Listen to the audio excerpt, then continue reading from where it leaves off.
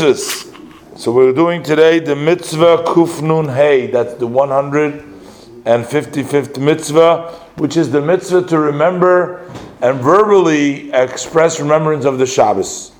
In that day, we need to remember. What we need to do is mention the greatness of this day and to honor it, and that this day is distinct and different from all days that preceded and from all days that will follow it. This is expressed in the Torah in the verse Zocher es Yom HaShabbos lekadsheh. Remember the day of the Shabbos to sanctify it. That means that we have to remember it, a remembrance of holiness and of greatness. That is the mitzvah of Kiddush, the mitzvah of Kedusha to sanctify the day.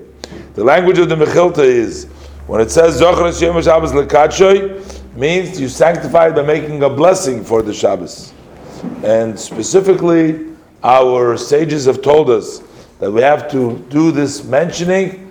That's the Kiddush. We have to do it over the wine. That's why we make the Kiddush.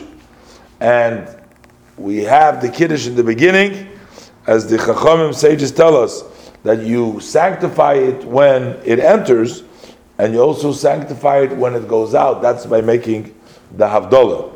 That means the Havdalah, which becomes a part of remembering the Shabbos that we have been commanded.